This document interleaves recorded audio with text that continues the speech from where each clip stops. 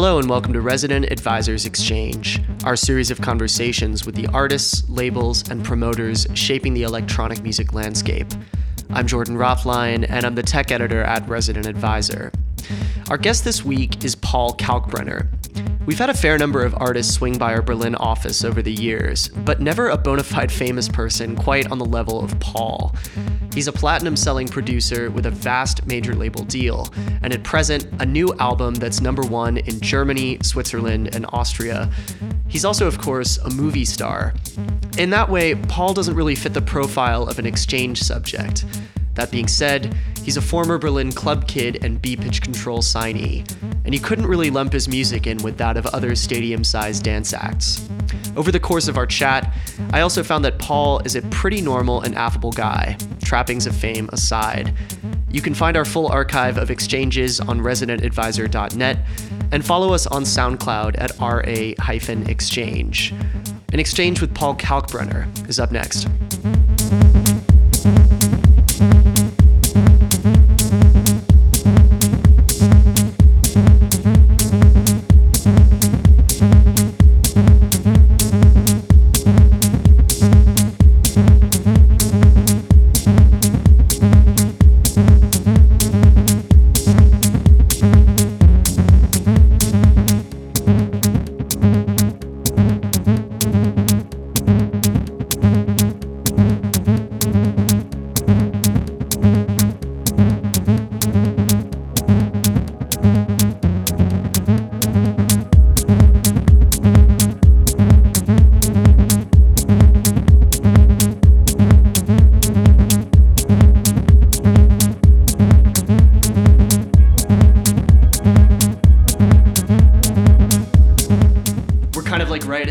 Festival season. Yeah. It's the height of the summer. What is your summer looking like? What are you up to? I play a little less shows since I'm a first-time daddy since this year, and congratulations. Thank you very much. And so also to have a very, very full summer. My album is coming in August, so it's kind of too late. It was supposed to be a little bit earlier, so now 2016 will be the big run. So it's like down to 20 shows per summer, nice big festivals all over Europe, and I'm much enjoying it so far. Sun is shining, people are in a good mood. Have there been any shows so far that have been especially good, or are there any that you're looking forward to? The two French shows in Solidays in Paris and Garo Rock in the south of France were just by people and also by atmosphere, even with like Bengal fire, the Bengalos, from the football stadium. They're dangerous, but I like them. So they were the two best shows by far. It was also like 50,000 people in front of the stage, so good sound, everything perfect, nice weather, good food. And so there's Tomorrowland up to come and some others, but the level is set high.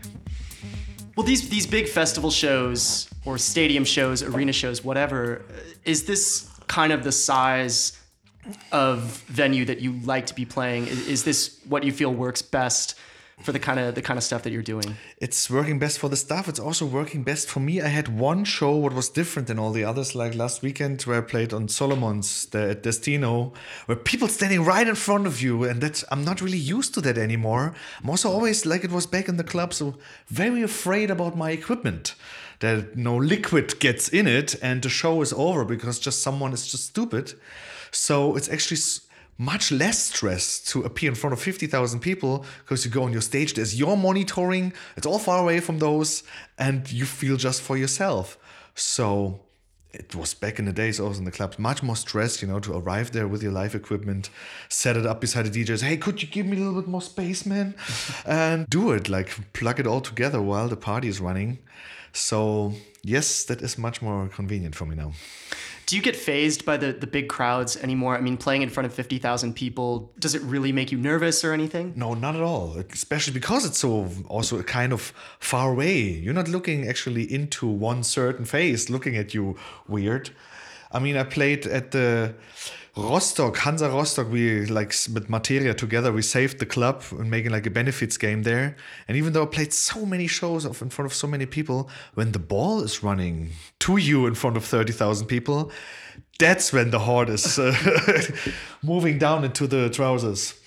Yeah, but when I play music, then not anymore. You've been playing this music now for well over a decade, 2 decades, really. Almost, yeah. Yeah. I'm curious about like when you first had a sense that this music that you were playing sort of had a place in these kind of large venues. I mean, you started going out in what, 1992? Yeah, trying to get into the clubs with 15. I mean, techno was much more underground back then. It was a much smaller scene. I mean, did you have any idea back then that it could work in a stadium? No, we actually made everything was like supposed to be the opposite, not like the rock concert where 25,000 people looking exactly towards the stage where the guys are up to. No, like in Bunker 1992, like several small rooms just with fog and strobe. You didn't even see in which one of them the DJ stands on the same level. And doing now the same thing after like 25 years shows me that obviously is the way things of life go. When a certain size is achieved of something, then things are changing so that the people are reacting exactly that way again. I mean, if I would have known back then, I would have said, oh no, then I'm not doing it because it's not so cool and underground. But from now on to see all things have to develop, especially I have to change always to stay the same. And yeah, but it has been a long way. And I would have never thought that it could happen to the techno because it was supposed to be in the small club. Yeah, you mentioned that's the way that it was supposed to be. I mean, do you feel like what you're doing still is techno? Or because it has changed? I always called it like that. Yeah. I knew it was always my techno because also back then on the Beeper chairs with my music, it was never so easy for me, before like it started to get bigger. People called it neo-trance or whatever, like what was not a very good term back then, around when the new millennium came. I don't know. So there's not a stringent like red line from 1992 to here. It's also a lot of luck, a lot of things who are unforeseeable and not in your hands, to make that happen. Oh. Take me back to that time. I mean, you would have been seeing this sort of classic Berlin techno scene. What were some of your early experiences with this music? It was the time when like rarely music was produced already in Germany. It was just Berlin, the city where those records from Detroit, Chicago, on Sheffield or Ghent were like played for the first time all together. And especially with this Berlin story, also this one part of the city like freed youth, letting it all out. That now the new time is arriving. And that's how I also saw techno all those times, something what is very happy for the future to come, not afraid of it like many people nowadays are, especially in the rich countries. No, it was always a forward thing and it just can get better. That was what was inside of that. And it was hard and aggressive music for sure. What were some of the clubs you were going to from the early days? Bunker was my first one, then also Walfisch, Exit at the Ahornblatt, Leipziger Straße. But also like crazy like discotheque clubs like Linientreu in 1993. There was like a lot of DJs playing. And then, I don't know, WMF, all those who were there and closed. And not to forget E-Werk, what was the ruling one for all of us. Old Matrix, Casino. Yeah, things come and go. You were a big record collector during that time too. No. No? I only had 50 Deutschmarks Taschengeld from my parents. And per month, so that was like 3 records, and that was it. So you were mostly experiencing this as a sort of a live medium, a DJ medium.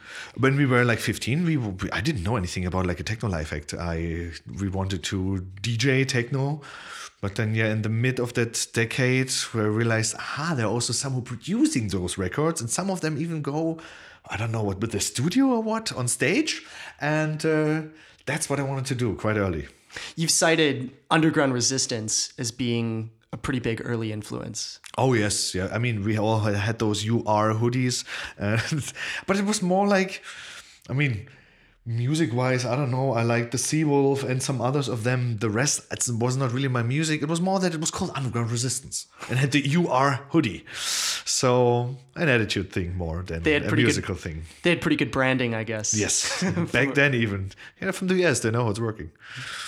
You sort of realized pretty early that you didn't want to DJ. You were mostly interested in playing your own music live. I mean, this would have been a very difficult goal maybe in these early years. You weren't able to bring a computer on stage.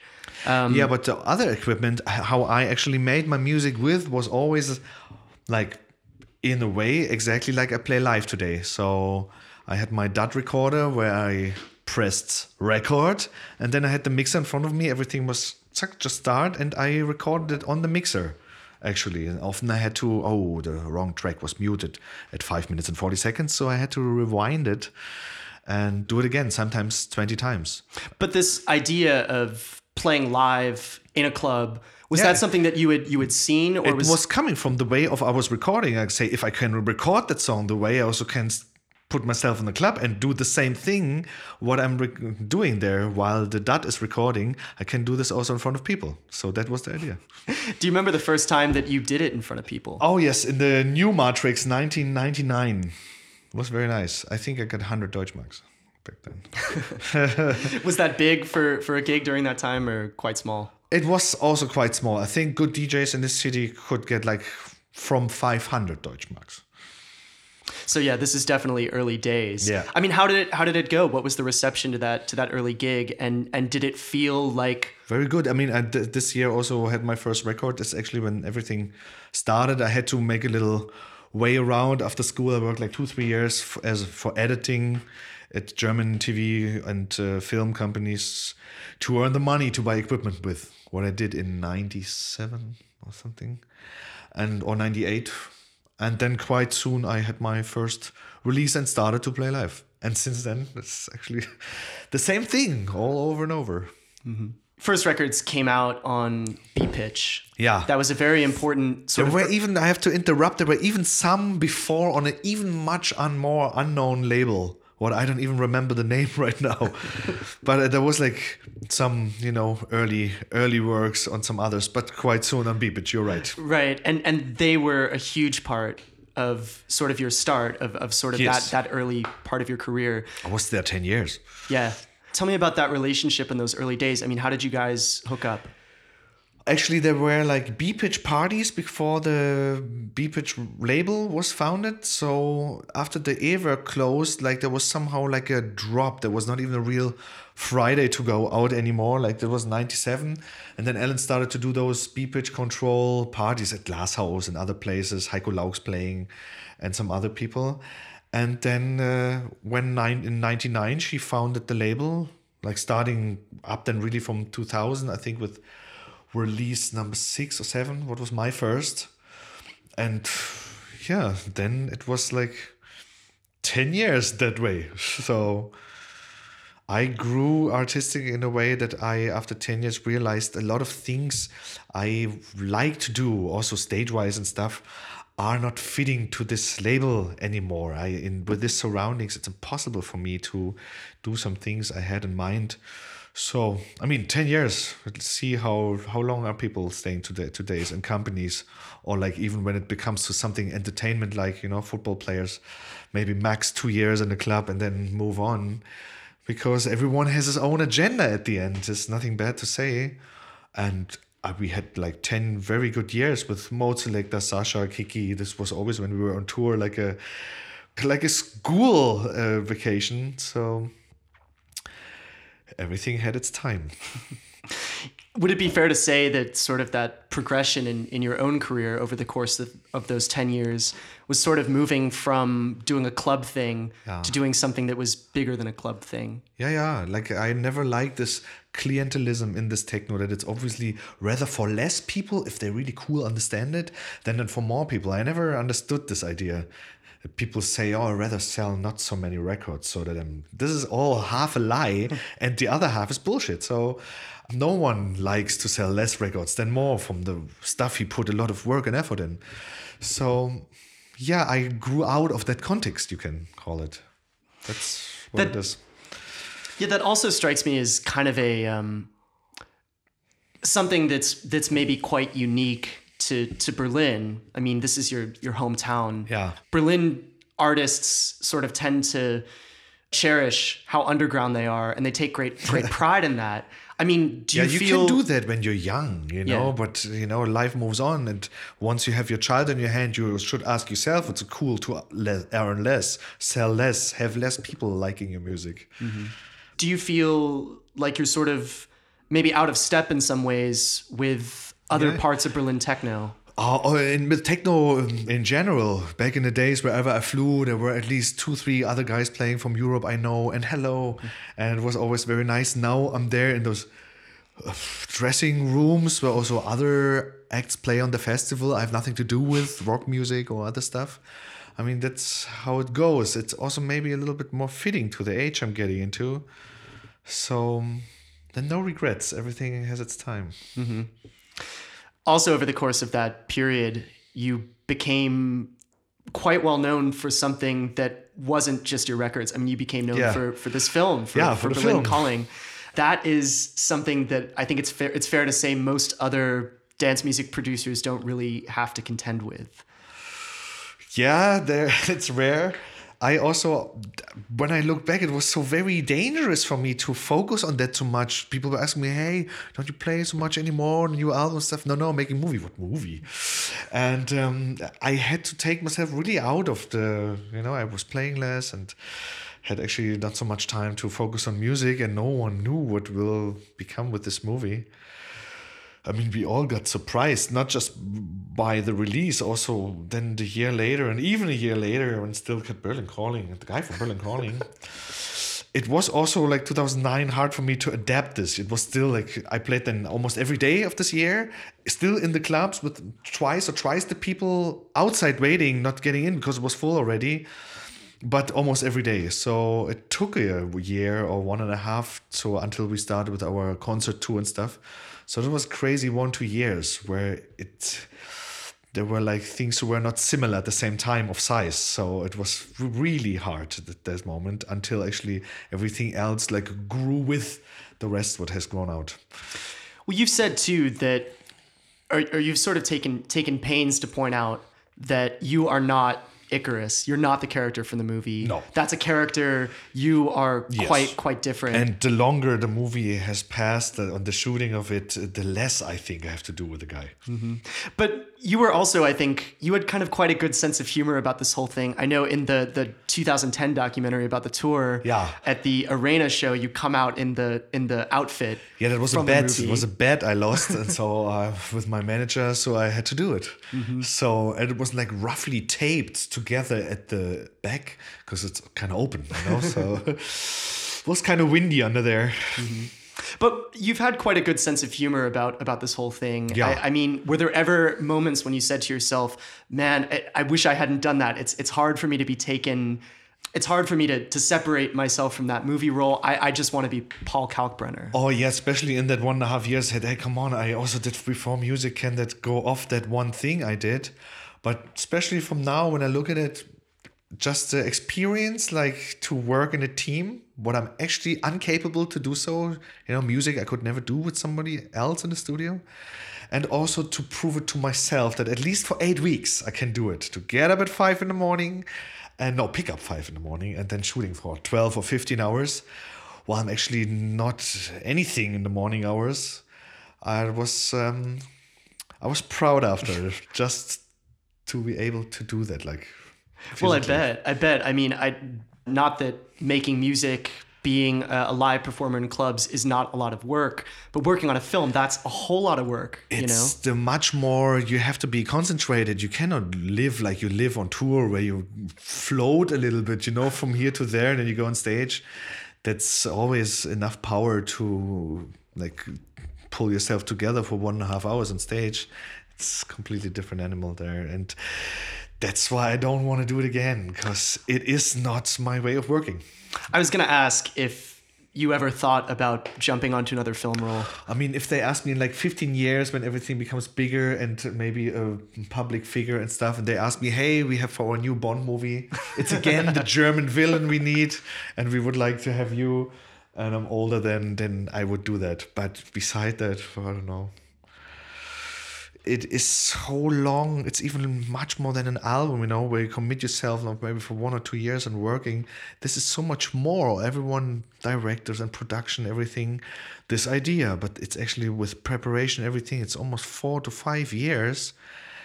And this is a much, much bigger commitment to anything and much less instant feedback, Especially someone who's used to very instant feedback in front of people. It's a hard business, harsh and hard business.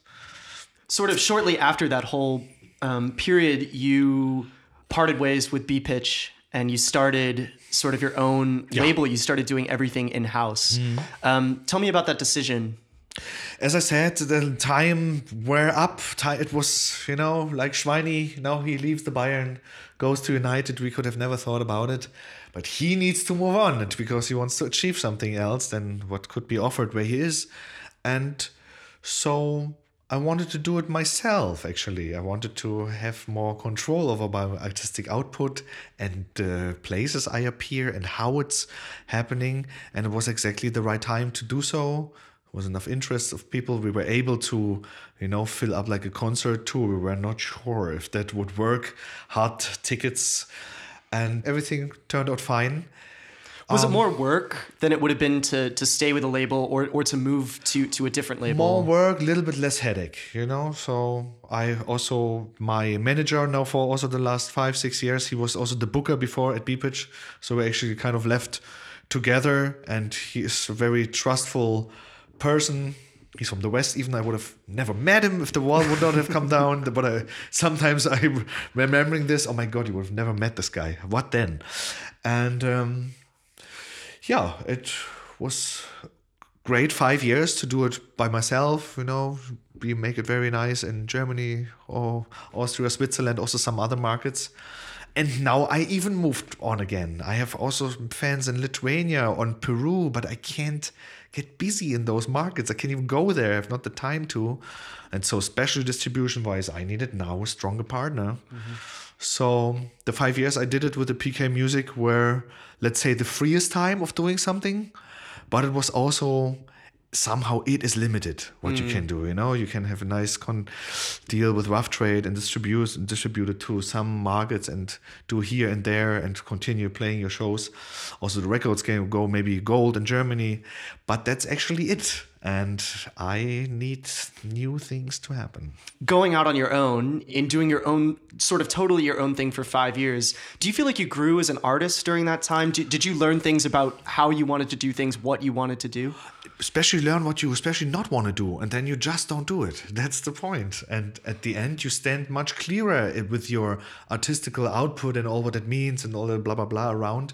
That is much nearer to the core than, on a label, they're always this and that. Also, with my booking, William Morris, I realized there's often also politics behind stuff, what may not even have to do with me. So the PK time was the time where we actually, as I named the songs of my album, I didn't really care about anything. There's absolutely freedom. It doesn't matter how the tracks are named. If the song is good and runs in the radio, the guy from the radio even have to say it, this word. And You sort of hinted at this, that there were definitely some learning experiences along the way. I mean, can you tell me about some of those specifically? Yeah, I mean, in the first place, it is like this, that we have a team where also then before I didn't have a light guy or video guy and all this stuff. But since I do this alone my own, it's the same team I have with me. And it's also very important to me, the continuity. When you work with someone like trustfully together, then you should try everything what you can to maintain that. Sometimes you have to make some cuts in the team, sometimes they have beef with each other. That's normal. But especially that you realize that it's a very big luxury, after the Berlin Calling, I left B-Pitch 10 years, grown as an artist. And then you stand there and you can really, for the first time, do whatever you want. And I said, oh, I don't want to announce the two first albums. I don't want to make pre-single or stuff. I just say it, hey, it's out here, please. No one's forcing me to anything. Rolling Stone wrote that like in 2010, he must be the happiest artist momentarily. No one forces him to anything. He just does what he wants. But also, as I can see, for me, that after 5 years now, it's not enough. And then you make the decision to sign a major label deal. And this is, it sounds like quite a big deal. Yeah. When it came out, it was described as being worldwide. Priority release, And it's called. priority release. What does that mean? That means that I agree that I will do my best with doing the music. I can do whatever I want music-wise. It says it several times underlined in the contract. And that Sony agrees with putting all the power they have to make it to a worldwide successful release. So that they also are forced to work for it and not just signing a major deal. That doesn't mean anything in the first place. That it could mean anything good or could be anything bad. We had 5 years where I was alone. All the majors with their German dependences asking in our management. But again, it showed, my grandma always said, the things come to the one who can wait. It's an all German saying. And I could have done 5 years ago with much, much, much smaller numbers and no freedom. And now I waited long enough. We also found a very nice guy there, Wolfgang Boss. He's the vice president in National AR who understands what it's about. Also within Sony to place me as far as possible from everything EDM style, what also William Morris already 5 years ago just deeply understood. You know, it's just an artist with an own oeuvre. And so I'm very happy. It took a long time. It was also like negotiating like over a year. And I can imagine these things don't come easily. But in terms of the negotiation, I mean, the fact that you can go to a label and say, look, for the last 5 years, I did this totally on my own and I grew it from here to here. Yeah. That must put you in like much better position. So that I can say, I mean, within Germany, I don't know how I could do it even better with you, especially financially, because it was a very good agreement with Rough Trade before. So I actually earned everything from my record almost. So that is different now, but as I said, there are so many, the world is very big and so many countries who maybe have fans in it, and I can't really go there, bring it to them in a way. So is that the biggest advantage you would say? That is distribution-wise, it's the biggest advantage. Plus the archive thing, of course. What is the archive thing? Now that I can go to the archive as the first artist being granted that access, and I can snoop around in their old stuff. I think they have it from mid-60s stems in good quality. Well, this is something that I picked up on listening to your record. I mean, there are a couple of pretty massive samples in there. There's Luther Vandross. Yeah. There's Jefferson Airplane, or is it Jefferson Starship at that point? No, it's Jefferson Airplane. Yeah. I mean, these are probably not records that are so easy to license if you're not working with the label. Exactly. And that's also there was then with the D Train, there was so much dealing. I just hear it on the side. I don't know. That's why a lot of people working there, to make those things happen. Also that I don't have to name it their old way or featuring this and that. I wanted to, because it's put in such a new context that I wanted to avoid that. Mm-hmm. When you were making the new album, which is called Seven. Yeah. Or Sieben. Or Sieben. Yeah, it's just how you call it? The digit? Yeah, just the digit. Just the digit. Yeah. So Seven or Sieben. Did you know that? Were you making this when the deal had already gone through? Was this record specifically for Columbia? No, the vocals came in later, and then it's like from heaven. I had the first sketches are from September 2013, and I was from the beginning very happy with it. There would have been also a very nice plan B. Not having the vocals, doing it again on PK would be a nice instrumental record here, going gold in Germany. But as I said, not enough at one point, and there was not even many vocals. There was not much time. Also, then there was not many vocals I could listen through, but the ones I had, I don't know why they were fitting so on what I had made before already. So they were sent to me. So I don't know. It was stunning. Yeah, because the tracks where the vocals are on, they almost existed like they're now before I knew or heard what kind of vocals will come on it. Still inexplainable what happened there. Mm-hmm. talking a little bit more about this worldwide thing. Yeah. Germany, you've conquered Germany, you've done Germany, Yeah. continuing to do it, but Yeah. Europe has also been really huge for you, Europe as a whole. So what are the parts of the world that are sort of next up? I need to close the big gap, like this discrepancy between I'm playing in Belgium or France, like the big headline in front of all the bands flying over the channel to UK, where I'm very small, more on the bottom of the poster. And also in the US and Australia, very, very small as an artist. Like, I want to close that gap somehow. So yes, it is for the Anglo-Saxon world. This is what I need to become a little bit bigger. Like until now, my music was not even really available in the US. So it's time to make that step.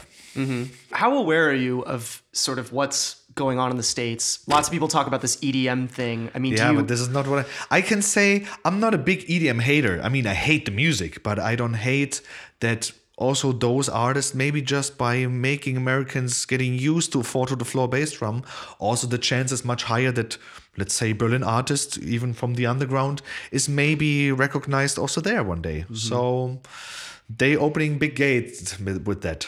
Yeah, I mean, the size of those shows, the way that those big EDM shows are produced is not so far removed from what you're doing, but the sound of your gig is going to be much different from Skrillex or Deadmau5 or something. Yeah, I mean, this is even still okay. There are much worse stuff, going on.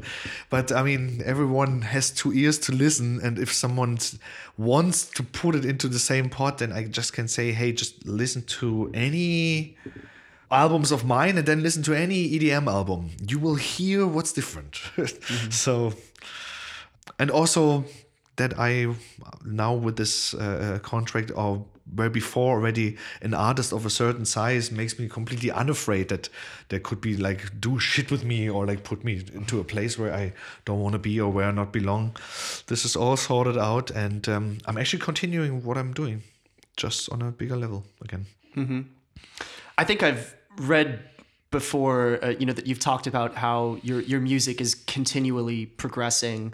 With this new album, I mean, how do you think you grew sort of between Guten Tag and this record? I mean, I have to say to Guten Tag and also to Icke Wieder, those 2 albums were made from my archive within 3 months, somehow in between big touring. So I don't even know anymore how I did that. This album has like almost taken up like more than 1.5 years of working on it. So that was my major approach. I started to already play less in the end of 2013 to have a lot of time for this album, to put it away for a month, getting back to it.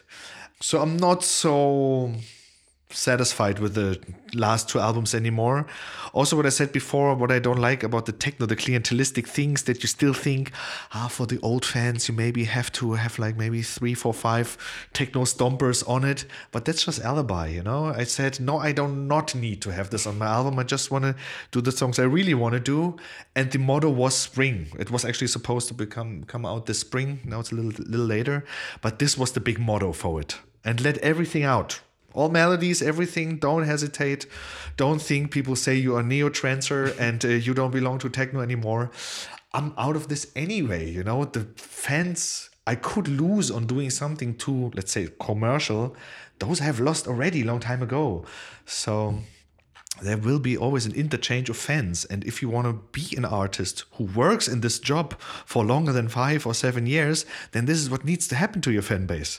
Otherwise, you play like Lionel Richie in front of people who are as old as he is. And he is 66. He looks much better than them, but, that's the point. So fan base have to change if you want to do this longer than just for your youth. So it's not just about growing your fan base. I mean, that's obviously part of it, but it's also about kind of bringing new people into the fold and understanding that some people will probably leave as you get bigger. Of course, that is the normal way. That was already, when I was on Beepage, people telling me, hey, that's not cool anymore. That's not the underground shit. Or that Paul Kalkbrenner and not Paul DB anymore. I'm very mad about that. This I heard even 15 years ago. So I'm not really... Yeah, it's not touching me anymore. But back then, it was always hard to lose one fan. Of course. Tell me a little bit about your studio process these days? I mean, how close is your studio to what you're working with in the live space? It's the complete opposite. My old way of producing is only on stage. I like maintaining the way on stage, playing live the way I recorded back then. Today, that is Ableton. Also that I use it from day one. It's now almost 14 years. And also with these 1.5 years of making this album, the skills I have with making music were at the end of the production, again, better than at the beginning. So this is what it's about, to become better and better in what you can do and make this road shorter from what you have in your head. That is a nice song. Yeah, now make it audible. To what other people also can listen to. And this is what actually my biggest approach is to when somebody talks about growing as an artist. Everything else is the outside thing as what it appears.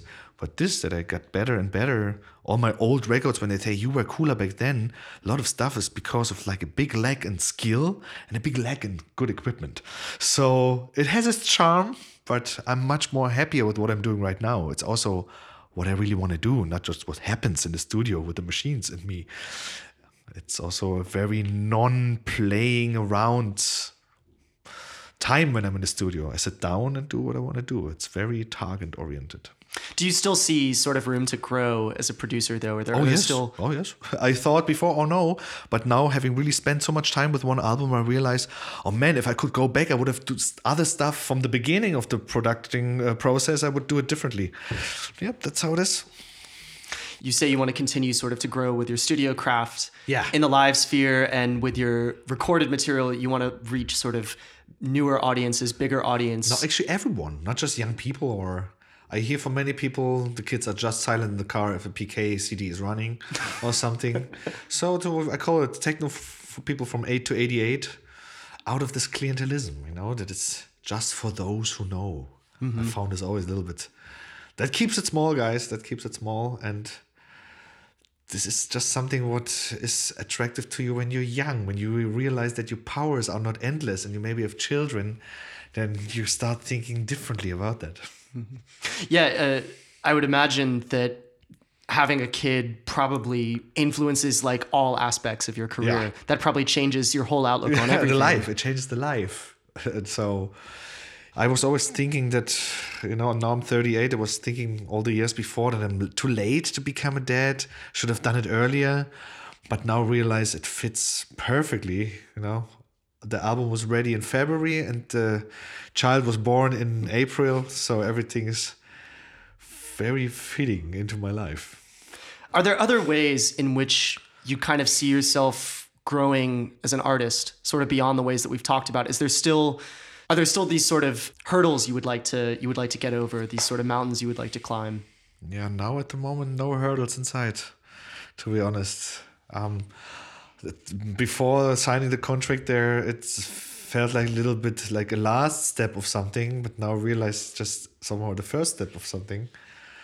We were also a long time thinking, should we do it or should we not? So, but now after I've done it, there is also no sense in thinking what could be regretful to it. No, now trying to start again with the label I'm onto as trustfully as I can. It's, I think, 3 fixed and 2 options for, I think it's supposed to be within 12 years then I'm 50. That would be a good end.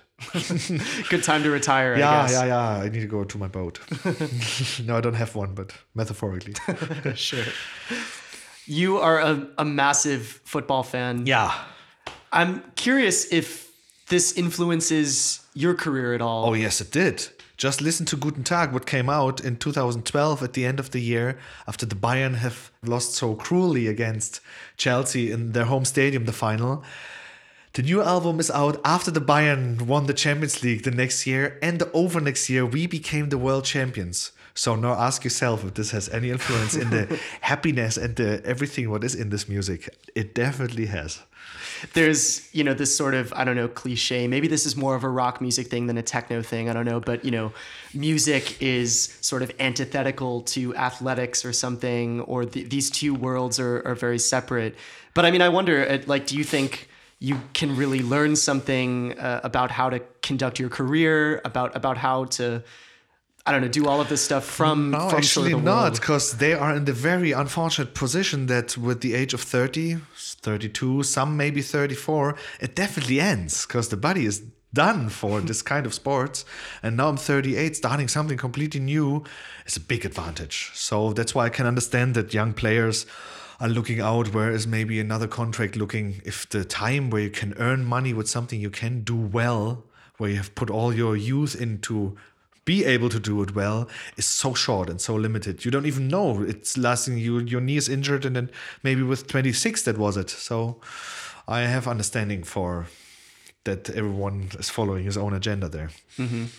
You're now, I mean, as an artist, pretty well outside of the club world, outside of the sort of underground techno world. Also too late. Yeah, whatever. No, I mean too late. I cannot play anymore like 4:30 in the morning. I have no power for that. I'm good at midnight. Yeah, of course. Are you still at all interested in this world, in touch with this world? Are you still listening to new dance music? No, I don't listen to music at all. I mean, I do so much music. Everything I do is music. So the rest of the life I'm fine that it's musicless. There's, also with a child now, football, vintage cars, a lot of things I'm interested in, politics. And no time for music I mean, yes, I have time for music. I would maybe listen to much more music if I wouldn't do this as a profession. But because I do it as a profession for so many years, also, I feel it necessary to also keep my ears in silence for long times of the day. So when you come home from the studio or come home from a tour, from a big gig, especially then not. Please, also the taxi driver, please stop the music, the radio. The silence is as important as the sound to hear what's inside of yourself. You grew up in East Germany, Lichtenberg, East Berlin. Do you ever think, like, if you could sort of go back to you as a young boy and sort of whisper in your ear and say, "This is what I'm doing now"? Would you believe it? I mean, it would be bad because then the little guy wouldn't do shit because he knows the big stardom is coming to him. That's why you should never know anything from the future. Also, if, I don't know, my parents would have gave me like a big money or here, so please don't stress us, here's money, buy what you want, when I was like maybe 18 or something, then also I would have maybe not done it. So it was always what I want to become, and I had to make a life out of it. So you think maybe that upbringing, like that personal history, kind of gave you a little bit of a push. It gave you a little bit of a fire. I mean, when you have no fire under the ass, what are people tending to do? Sitting down, drinking maybe coffee, chilling, talking to friends. So there's no life to be made out of that. I'll stand up on the cloud and shout out loud, you're the one for me. With your love by my side, the world will be mine, you're the one for me. I'll stand up on the cloud and shout out loud, you're the one for me. With your love by my side, the world will be mine, you're the one for me.